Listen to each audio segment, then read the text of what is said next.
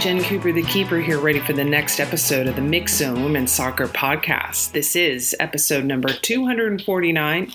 And with that number, I have to give a shout out to Jamaica's Khadija Shaw, because she is sticker number 249 in the Panini Women's World Cup sticker album. She assisted Jamaica's first ever Women's World Cup goal, which was scored by former NWSL player Havana Solon. They scored against Australia today. So shout out to all the Jamaicans. All right, 2 Women's World Cup chats today. First, I talked to former U.S. national team midfielder Lori Lindsay, who's currently working as a broadcast analyst for the NWSL and USL. We talked about USA versus Chile and a lot of other World Cup things. And then I spoke with Orlando Pride goalkeeper Haley Kottmeyer to talk specifically about goalkeeping in the World Cup, prepping for penalty kicks, and more. So hope you enjoy these 2 Women's World Cup chats.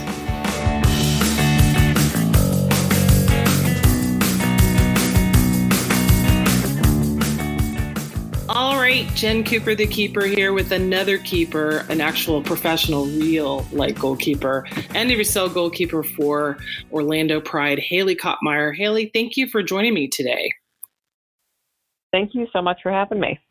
Well, I want to talk World Cup goalkeepers with you, especially following that amazing performance by Christiane Endler against the USA. But there's been a lot of great keeper moments through just the first 2 rounds of the group stage. You know, you've got 19-year-old Sydney Schneider for Jamaica, and Ndozi for Nigeria is just 18. And then on the other end, you've got Ingrid Helmseth for Norway, who's 39. So I think one of the things I've always loved about goalkeepers and goalkeeping is it's a much longer career. So first impressions, as you've been watching the tournament the last 10 days, what stands out to you in terms of the goalkeeping? You know, I think there's so many things and so many directions you could kind of go with this. You know, there's been so many incredible performances and incredible moments. You know, there's been some nervy, sort of almost critical moments, and it is such a high pressure position. It's so fun kind of on the biggest stage to see who's rising and who's standing out and who's having these kind of stand on your head performances for their team, and is doing what almost, you wouldn't expect or seemingly coming out of nowhere. So it's just been fun, honestly. You know, I think it's fun anytime you can kind of take a step back. Obviously, I have the goalkeeper and the coach and the player perspective always going on in my mind when I'm watching these games. But at the same time, it's so exciting and there's so many great stories. So I think, that there's always ways you can look at it critically, but I think more than anything else, I just love how much everybody is loving watching soccer right now and talking about it. Yeah, the coverage level has been so much deeper than I've ever seen it before. The seriousness and with it taken, and also just even the advertisements around it seem to be more sporting related than inspiring little girl related. So as much as I get frustrated with some of the arguments of, should the rules be different? Should the goals be smaller? Don't get me started on that, because of the 13-0 thing. Yeah, but what it means is that more people are discussing it. And I have to remind myself that it's okay, the bulk of these people do not have 20 years following the game that I do. But they're talking about it. And today when I was watching the Group C finales at my favorite pub, one of the waitresses came up and said, "Can you explain offside to me? Because people are talking about it and I want to know what it means." Yeah. So I was like, and, yes, and you're like, actually, I do thought that I for knew. you. And then this World Cup, I don't know anymore. Well, I didn't get into the complicated scenarios for her. Yeah. I just tried to explain. I was like, if you have your ball at your feet, you can do whatever you want. Yes.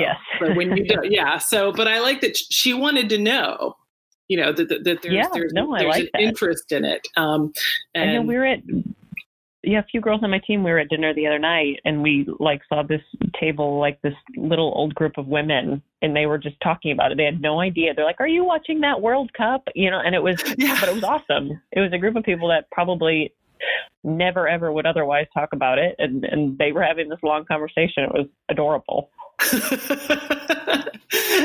And did you walk over and say, "Hey, I play on one of the World Cup teams"? Yeah, I know. And they'd be like, "Why are you here?" No. Well, let's get back to the goalkeepers. Yeah, totally. I think one of the interesting things is, when you have a lot of penalties, and I haven't seen VAR affect that too much yet. It did in the Men's World Cup, but we have seen 16 penalty kick attempts, 12 have been converted, 3 saves, only 1 miss. What kind of preparation has to go into facing a penalty kick during regulation and a penalty kick on the World Cup stage?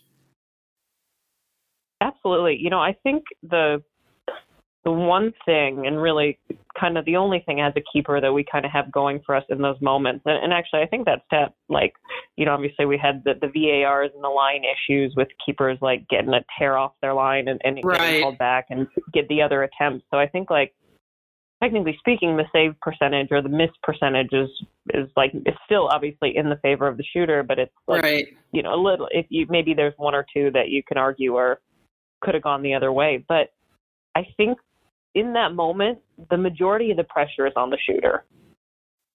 Like if the goalie makes a save, everybody's going to go nuts and lose their minds and be so excited. And, they're not necessarily expected to save it. And I think in that moment, you can see the nerves almost of the girls that are taking it. Like you kind of see this calm in the goalie because they're like, "Oh, what the heck?" And you see like I've even noticed like more so like at this big level, they know how many eyes are on them. And they have to score. And if they don't, then that comes back on them. So I think in that moment, the pressure of the situation is so much higher than it's ever been. So it's been cool to see, these keepers step up and make plays on them. And unfortunately, for some of those young guys, it's getting called back. And that's probably going to be a learning moment for keepers all over the world moving forward with how closely VAR can watch if you're leaving a hair early. But I think the pressure, for the most part, is on the strikers. Definitely. Maybe that's just what I tell myself because I face penalty kicks sometimes. Because we all look at the penalty kick attempt and go, they got to get this on frame. And we know the chances that if it's well placed, the chances that a keeper can actually get to it before it goes in are pretty slim. So if the keeper saves it, it's amazing. Yeah. Yes, exactly. So, it's like kind of almost a free goal. Yeah. People are like, you see how hard people celebrate when they get a PK because the expectation is that they should make it. Yeah. So when they don't, everyone's like, "Oh man."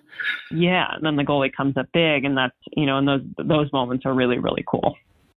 Now, have you ever, in your playing career, whether NWSL or college, did you ever prep maybe before a big game of like, "Hey, I know this shooter tends to shoot this way," or you go in the moment?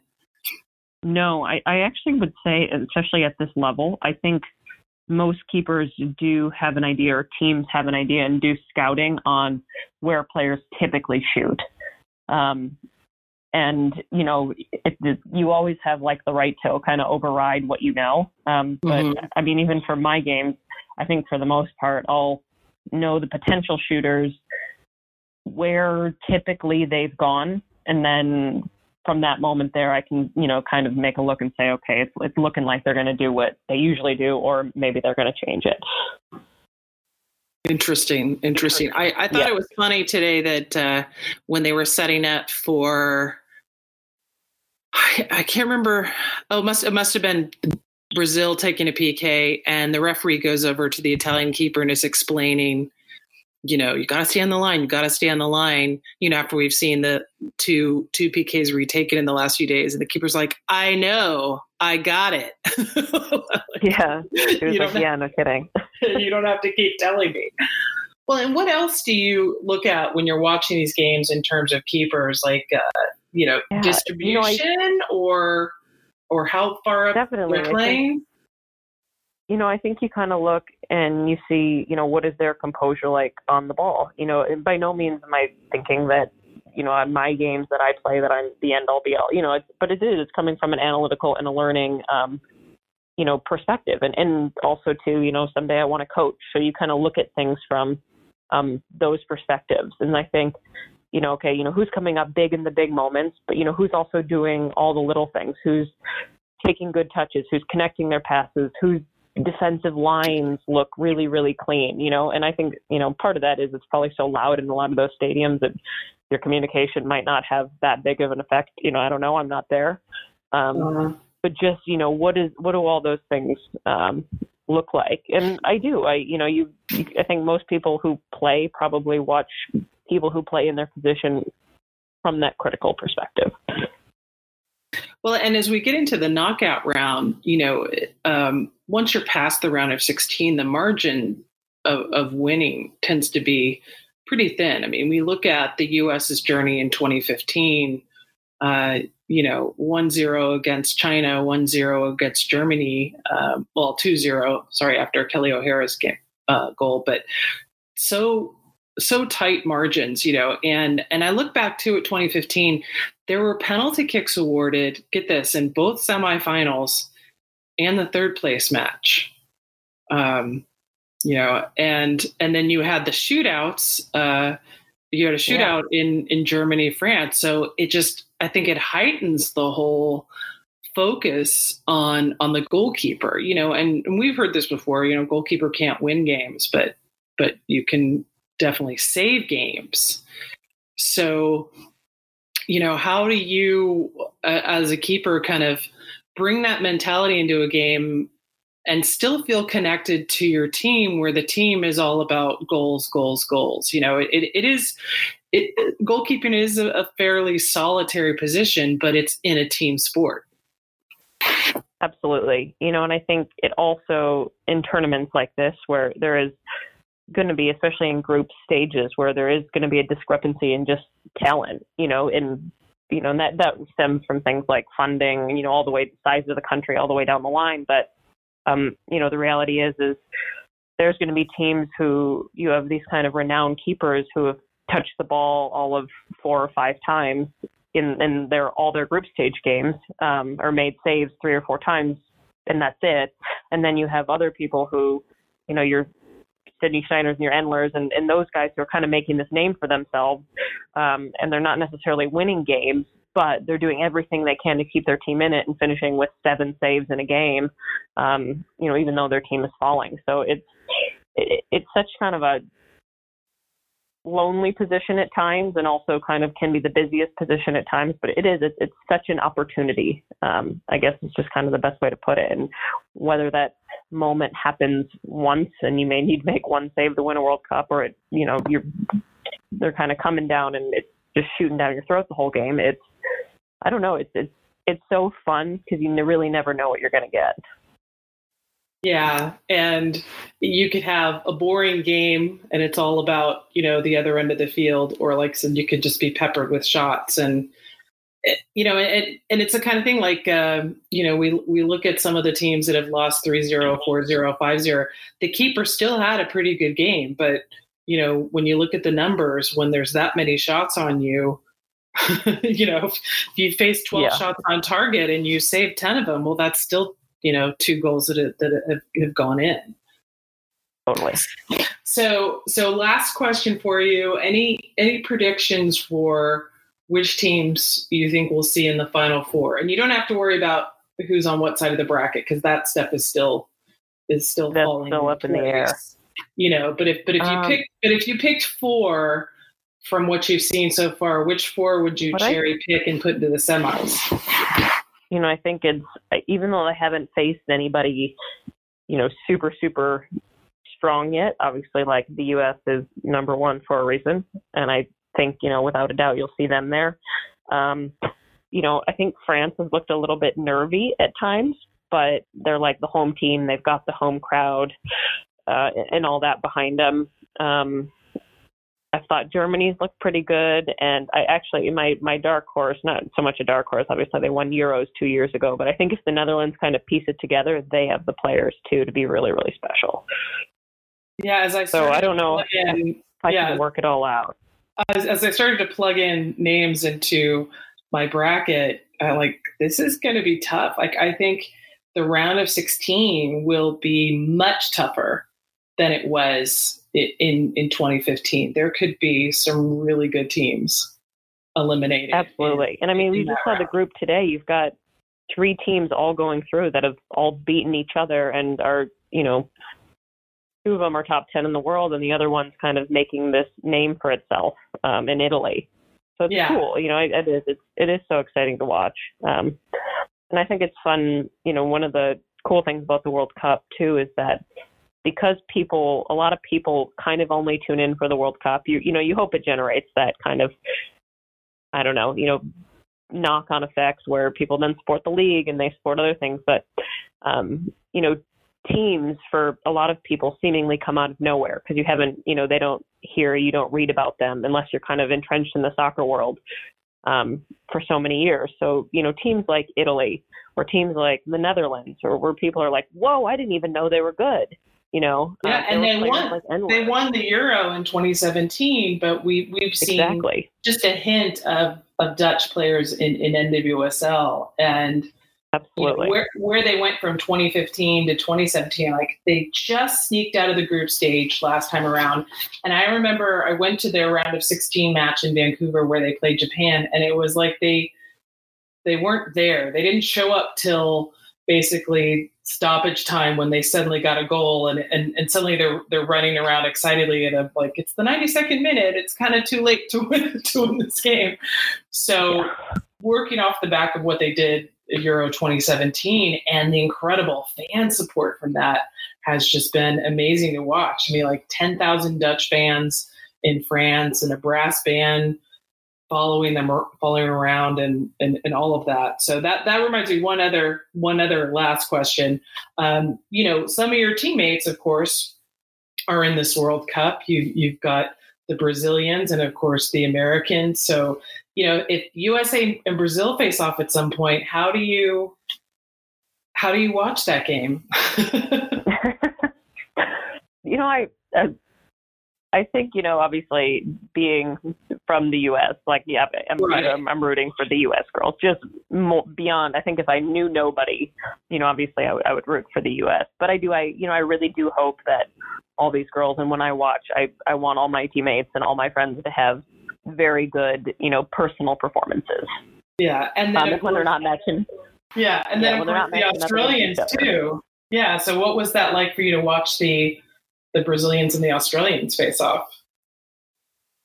It was something where it was such a fun and exciting game to watch and be a part of, and such a crazy second half that, again, I'm hoping that individual players kind of do really well because, those are people that I know. And other than that, I think I just try to enjoy the game for what it is. I try not to root too hard for any particular kind of entity and just, enjoy the game because that's what it was. It was such an exciting game. You want games like that in the World Cup.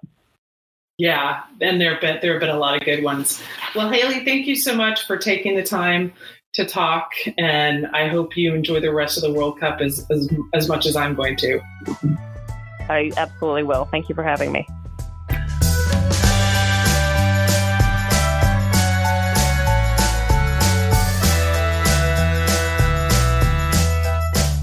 All right, Jen Cooper, the keeper, here with Lori Lindsey, former U.S. national team midfielder who played in the 2011 Women's World Cup. And now, Lindsey, you're all over the airwaves calling NWSL and Open Cup and USL and having fun with that, huh? Oh, absolutely. It's a blast, yeah. And getting tons of experience and enjoying it. And it's a lot like playing. So it's just, it's been so fun. So maybe Women's World Cup 2023, we'll hear your voice commentating some of the games. Yes, that would be a blast. That is, You're like, Yeah, yes, that'd be amazing. book me now. Book me now. Yeah. Well, so of course I wanted to talk to you about Women's World Cup. USA has played their second game, and they've got a big game against Sweden coming up later this week to determine the group winner. So let's talk about USA-Chile. I mean, the first thing that I know caught your eye and surprised me when I saw the lineup come out, I'm like, wow, 7 changes. Like, you knew there'd be a couple because you kind of had a good advantage coming into this game after the USA-Thailand win. And, we figured that Becky Sauerbrunn would be healthy, but 7 changes. I mean, what do you think about that? Yeah, I mean, more than I expected for sure. At the same time, I think it shows how deep this team is, how many players can actually start. And while I didn't think it was our best performance, I definitely thought we got off on the front foot, put Chile under a lot of pressure. Obviously, we saw Carly Lloyd score a couple goals. So in that regard, in terms of the energy and the excitement we brought to the game, again, it matched what we saw against Thailand. And when we talk about 7 new starters, it just shows, again, what I said, the depth of this team and that really anybody could be starting and still make an impact. So not a 13-0 win. We didn't expect it to be, and I'm kind of relieved that it wasn't. A lot of people were asking me, they're like, are we going to beat up on Chile the same way? I'm like, no, we've played Chile recently. The games were like 3-0, 4-0, and we knew that Christiane Endler was going to have an amazing game, and she totally did. But what are your thoughts on the attack of this game, the shape of the midfield, and having some different people starting it forward? Well, that's where I felt like even though we did score 3 goals, we created a ton of opportunities, and you said it exactly. I mean, Endler for Chile was amazing. What a brilliant performance she had. And it could have been a lot bigger scoreline than we saw, but if it wasn't for her. But at the same time, I think it's what I expected in terms of, again, the energy and the pressure that we put on them and scoring chances and creating different chances. But I thought what separated us in that Thailand game was the crispness of our passes. Obviously, it was tough for Thailand to even get on the ball or create any sort of attack because they were so deep. But we still kept the ball moving. And in part, I felt like that was due to the combination that we had in the middle in that Thailand game. So then looking at a game against Chile, I felt like it just wasn't as crisp. And again, you have some nerves. You have people that are starting in their first game or the wholesale changes across the board. But, at the same time, it was about getting people minutes, getting people opportunities so that if we do need them down the line in this tournament, they'll be ready to go and they'll have some minutes under their belt. And we show that we can create a ton of chances without what our starting lineup typically looks like. And I think that when you're looking at these opponents and going forward, that's all you can ask for, right? It's not always about playing the prettiest. It's about right, results, especially in this opening round. Well, and I was so pleased to see like Jessica McDonald get some minutes, because one of my thoughts during USA Thailand when they're up by several goals and they sub in Kristen Press and Carly Lloyd, I'm thinking, okay, could you at least sub in somebody who doesn't have World Cup minutes, because here's a great chance to, get that person's feet wet, deal with nerves now when it's less important. So I was really pleased to see Jess get some minutes, and at the same time, it's a challenge. It's got to be a challenge to balance out that you want to keep your core lineup playing together and in the groove. But yeah, you want to give other players minutes so that later in the tournament, if you need them, they're not, making their debut in a quarterfinal kind of thing. How do you, if you're Jill Ellis, how do you balance that? I mean, talk about it from a former player's perspective, because you knew what it was like, where you knew that 2011 that you weren't likely to see the field except for maybe 1 or 2. Kind of like, hey, someone needs to rest kind of thing. But, how do you approach that? Yeah, I mean, I think that's where the tough part is, especially with when you look at our roster, we really have essentially 2 starting lineups. I mean, that's how deep this team is. People have been fighting for positions, but also at this point in time, people would have an understanding of their role. It doesn't mean that you're not fighting and you're not like hopeful that you can get more minutes than you potentially expected, but you do have an understanding that like, hey, I'm most likely not going to have as many minutes as the next person if they're in a starting lineup. And when you're in the World Cup, you just make that part of your role, right? Like there's no reason to, I mean, you're there as a team. But as a player, I mean, what's interesting is, and as a starter is that's why I was shocked to see that many changes, because there also is a aspect of when we have more time in between games now, and you and I are talking off air about, 4 days between games. I mean, there is more than ample time to have full recovery for the starters who played 90 minutes or even 75 minutes in that first game. So I expected more players to be on the field than we actually saw, especially with our conditioning level, the preparation that we've put in, because these players will recover between games. And obviously once you get down, if we make it this far and you get in the quarterfinals and semifinals, those minutes start to add up. But this World Cup is being in rhythm and managing your body and managing the game, right? And we're fortunate enough when you look at this bracket, yes, we should, we are expected to win these games. That's like not a secret, right? So we are able to make these changes, and you might as well make them now. But it does come, I'm interested to see, as even just again from a player's point of view, if I was a starter in this World Cup, now I didn't play any minutes against Chile, then I have 8 days, right, over a week's time of rest and not getting another game in. And then when you kind of look across the board, yes, that could come back and like start to itch away at like a France, right? Because you're seeing them play a lot of their players multiple minutes, but they're also getting in that rhythm. They're getting the minutes. They're getting those touches on the ball. So the first 15, 20 minutes of this game against Sweden on Thursday will be interesting in terms of how we can get back into that rhythm quickly, especially with those players that didn't end up playing at all against Thailand again.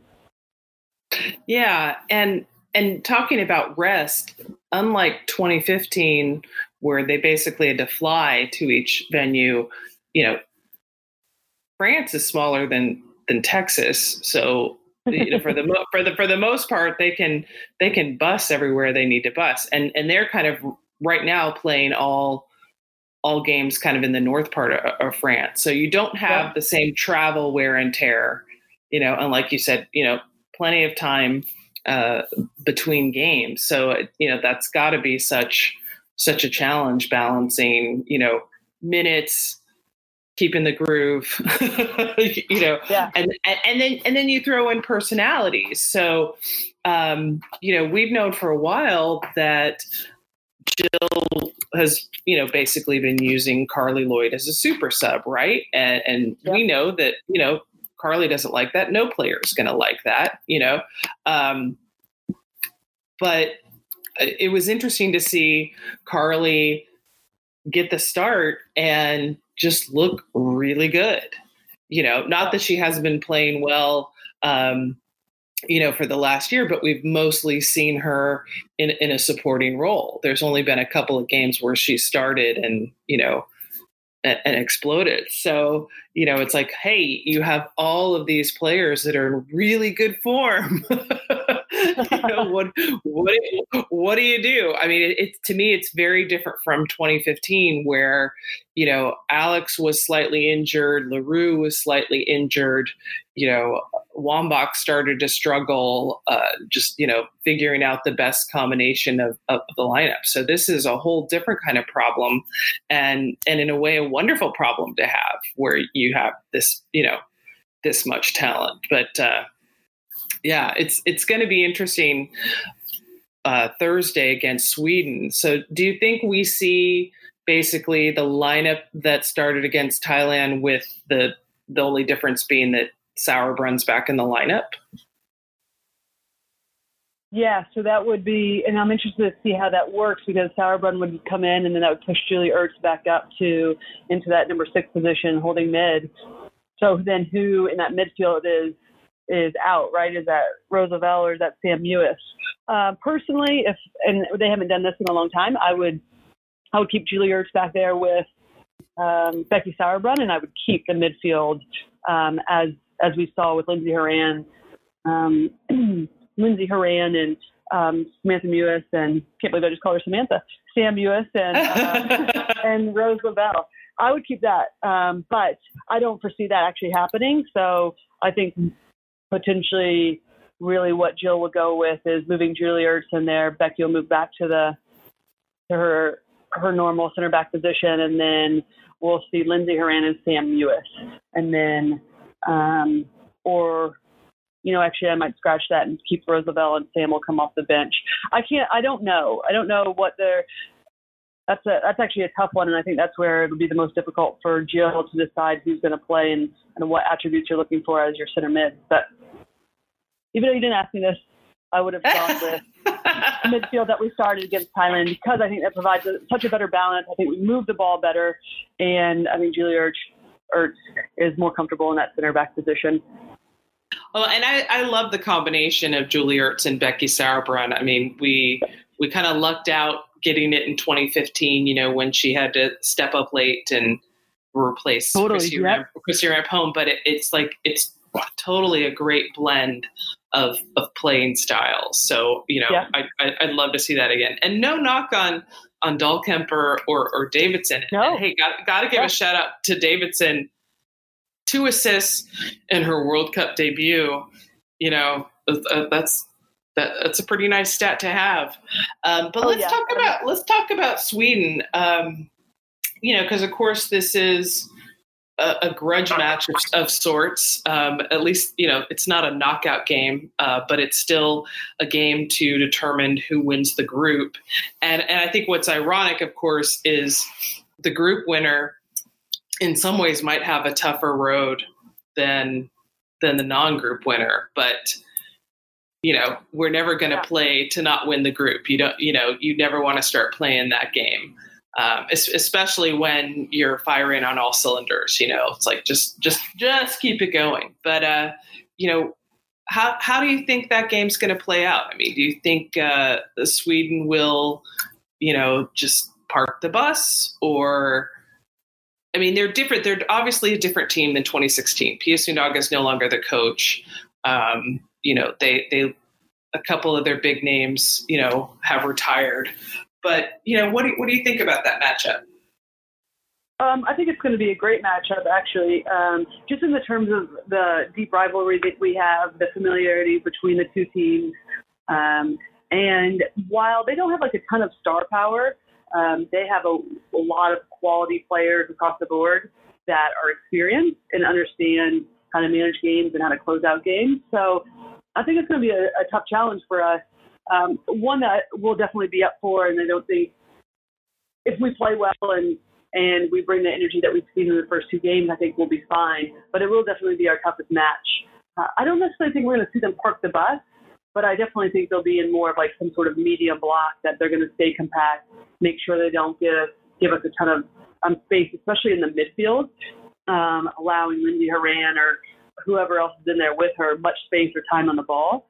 And I think that will be interesting. Plus, I don't think that they'll give us a ton of room. I say the medium block, because I don't think absolutely won't go and high press us. But I think they'll try to limit as much room in behind as possible. That will try to take an Alex Morgan out of the game, not leave much room in for her behind. So they'll force her to play with her back to goal. And I think they'll try to defend going forward that way. So I'm excited. It should be a fun game. I've liked how Sweden's looked. They definitely have some areas where we can exploit them, and I think our athleticism, and if we're consistent and can combine on the outside, especially with the side where Kelly O'Hara and Tobin Heath are, then I think that we can cause some troubles on that wide right side. But we'll see. I mean, there's been some exciting and wild games in this World Cup. So, so what have some of your other favorite games been so far? Oh, good question. I've enjoyed every one of Australia's games. I thought they started off slow and then started off slow again in that second game, but they're starting to find their groove.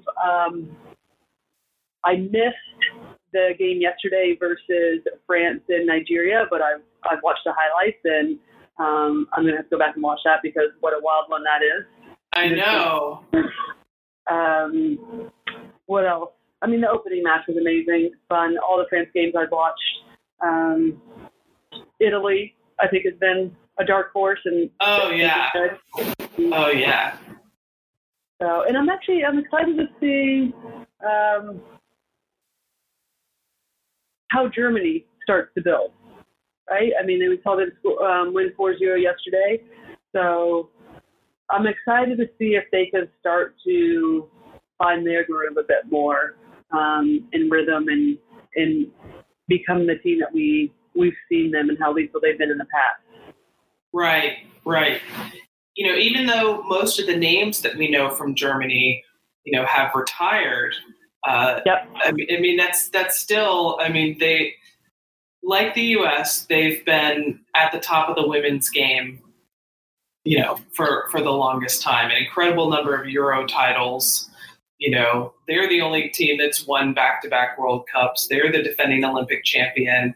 And it's interesting to note that we have never met Germany in a world final.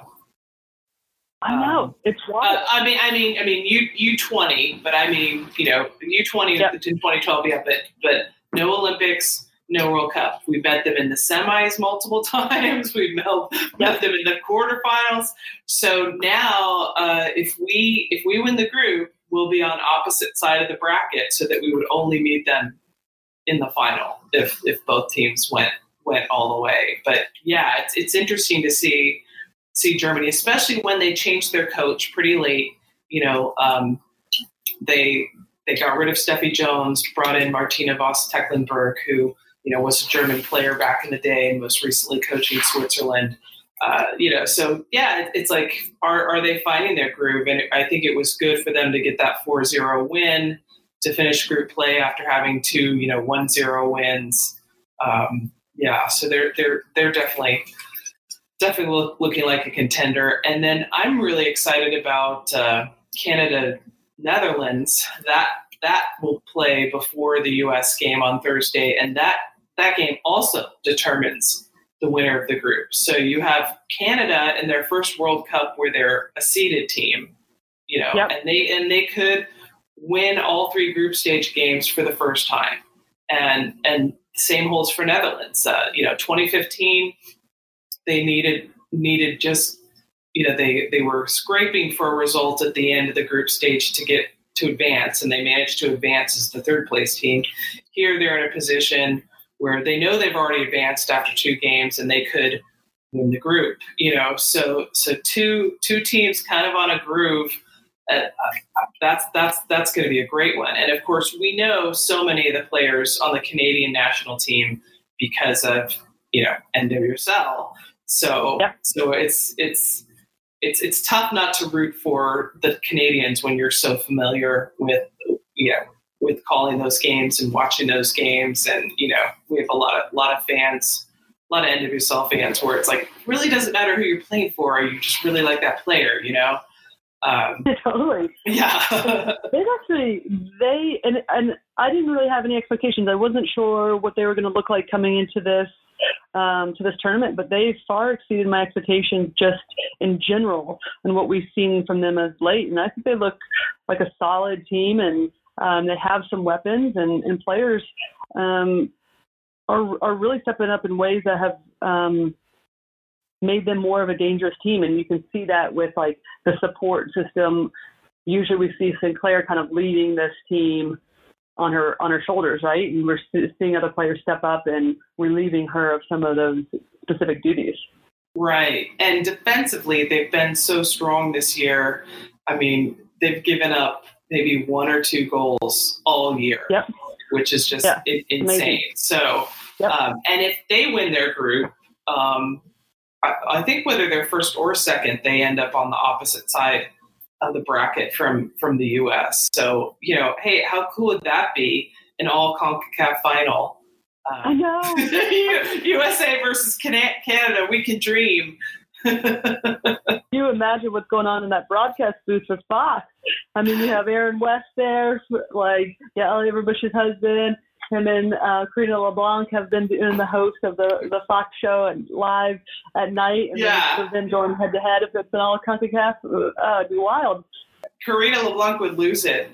That would just be awesome. Though I love how she's been supporting Jamaica too, wearing Jamaica colors when they're playing, and it's been. I don't want to say it's been fun to watch that because obviously they want to do better than they've done, and I think we all want to see Bunny Shaw score. But it's always exciting to see a team beat the World Cup for the first time. Again, especially when it's some players where it's like, hey, that's Havana Salon. We saw her play for Washington Spirit. Hey, there's Shayna Matthews who just came back, for the Washington Spirit, and also some of the collegiate players.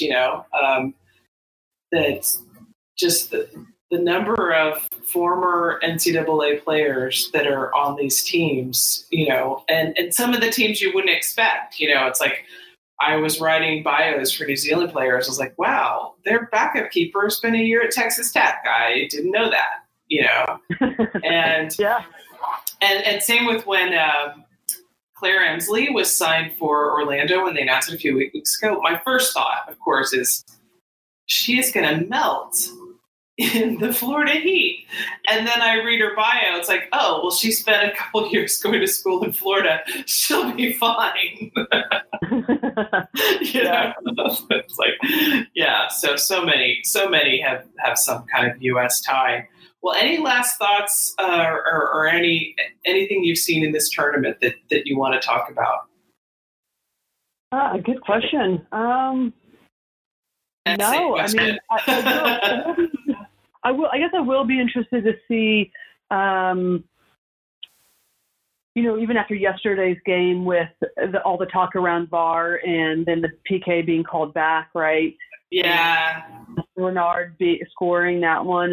And you just feel so gutted for Nigeria and the way that they defended. So I'll be interested to see kind of like what potentially that looks like going forward now with VAR, right? Because the kind of consistent theme it was, or at least it seems this way to me, is last year with the Men's World Cup, right? I think there was some real, how is this going to work with VAR? Is this going to interrupt the flow of the game? And they did a really excellent job, in my opinion, of like keeping it moving. Everyone was plugging inside, but the check VAR, it was smooth, right? And now we're seeing VAR being used in a way that's kind of like disrupting the flow, calling back, right? It's I do not remember it delaying the game nearly as much. Last exactly. And I was having to track, for our stats, the VAR instances, and it was not nearly as much of a delay. But one thing I noticed last summer was the incredible reduction in the number of yellow cards compared to the previous tournament. Now, I haven't charted that for this tournament yet, but it, at least among the men, it sent the message of, everything's being watched. And I think one thing that needs to be said about VAR, which could be the cause of some of these challenges, is unlike the men, some of them had, some of the guys had played with VAR before the World Cup. FIFA made such a late decision to add VAR to the Women's World Cup that none of these teams are used to having these calls and dealing with these disruptions. So you throw in that kind of like, that they didn't even get any practice, international friendlies or, doing it during She Believes or Euro qualifying or something like that. So it's kind of... Well, case in point, why you shouldn't be implementing something like this the last minute. Right. Right. Together, let's go, right? Right. So... Yeah. To me, it reminds me of, every Men's World Cup, they Adidas introduces a new ball right for the World Cup. And the goalkeepers were like, are you kidding me? Like that one moves different. That one moves differently than every ball I've been training with for the last 4 years. Thanks. Oh, and I could have told you I could tell you so many stories. It's wild how different those Adidas balls are. And once you get to kind of like you start implementing them a couple weeks prior to, if I remember correctly, to the World Cup, we got like a handful of bag of balls, right? And it takes a while. They move and whip differently than you're used to, especially the Nike balls. It is, yeah. And so for the goalkeepers, it is so interesting to watch them be like, you got to be kidding me. Yeah. and it's that kind of attitude of, hey, we need to unveil this thing right for the big tournament.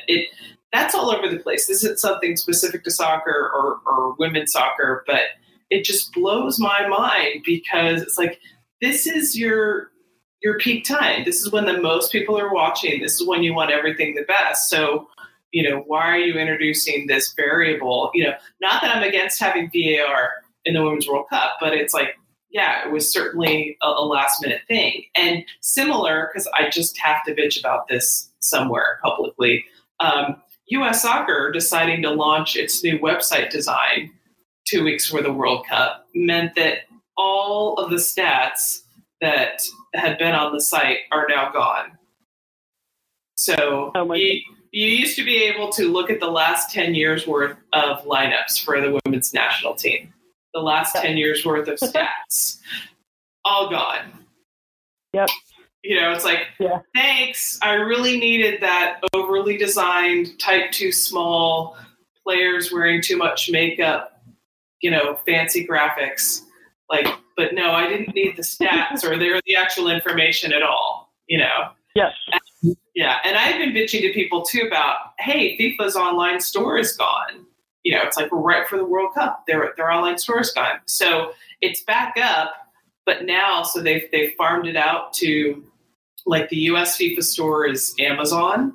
So if you click on it, it just takes you to Amazon, takes you to the stuff. And it's like, it's much less stuff. And of course, all my listeners know I'm all about the merch. So I'm like, no, I want more stuff. I want the souvenirs. I want the shirts, and the neat thing is, and I know I'm just all over the map right now, but the neat thing is there are more and more places that are offering World Cup related stuff. It's kind of cool to go into Target and it's like, wow, they've actually got some U.S. soccer stuff going on. So totally. Yeah. I mean, it is the amount of companies that stepped up too. And I knew that coming into this World Cup because I'm part of the, our players, not our players association, but, and I'm also part of the board, but I can't even think of it right now. But anyway, we got privy to the information about like how many different sponsors were going to step up, and you're going to go into the supermarkets. You're going to see Coca-Cola with our players' faces on them. You're going to see Secret deodorant, right? So it's been amazing. Awesome! The excitement around it. Yeah, it's wild. Well, and like I've been really pleased with all the advertisements seem to have incorporated. Seems like almost every player on the team at some point. Whereas my memory of a lot of the ads before 2015, almost all of them were Alex Morgan centric, and I don't blame Alex Morgan for that. I blame the advertisers that don't get that there's more ways to connect and there's more faces and names on this team, than they realize. Oh my goodness, yeah. Don't get me started on that because okay, well then I'll get you started on that post World Cup. Oh goodness! But the one other thing I will say, especially related to you though, also, well, I mean, all related to you since you. But when you asked me about one thing about this World Cup is, and we talked about Inler for Chile. I mean, some of these goalkeeper performances are amazing, and I think we're seeing if we invest in that position, because that's a unique position, right? And if we invest, we can see how that that position can grow and win teams games, right?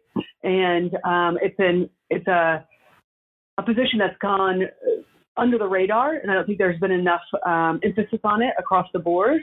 And we can go down like support and visibility and across teams in general within those right. But when you're talking about a specific position, I mean, some of these goalkeepers have been amazing, and they've certainly stepped up, and it's been quite incredible to watch.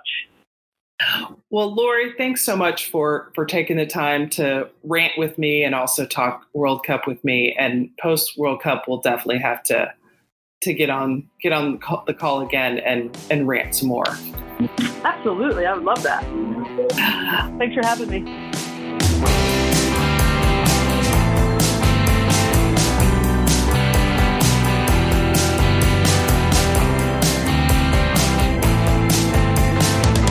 All right, time to wrap it up with the back four. First and foremost, we're getting pretty close to the knockout stage of the Women's World Cup. You can download a knockout bracket at keepernotes.com. And we've got another weekend of NWSL action coming up this weekend with a Friday game, 2 Saturday fixtures, plus 1 Sunday game, and none of those games overlap with all the Women's World Cup action. So more soccer than you probably have time to deal with. And, of course, all the NWSL games stream live on Yahoo Sports. Speaking of NWSL, I am selling NWSL shirts at keepernotes.spreadshirt.com. There's a couple designs for every NWSL club. And for every shirt sold, $2 will be donated to the NWSL Players Association. That is the union that represents the NWSL players who are not members of the U.S. Women's National Team. And last, the NWSL Almanac that I've been publishing since 2016. This year I did a printed version for the first time.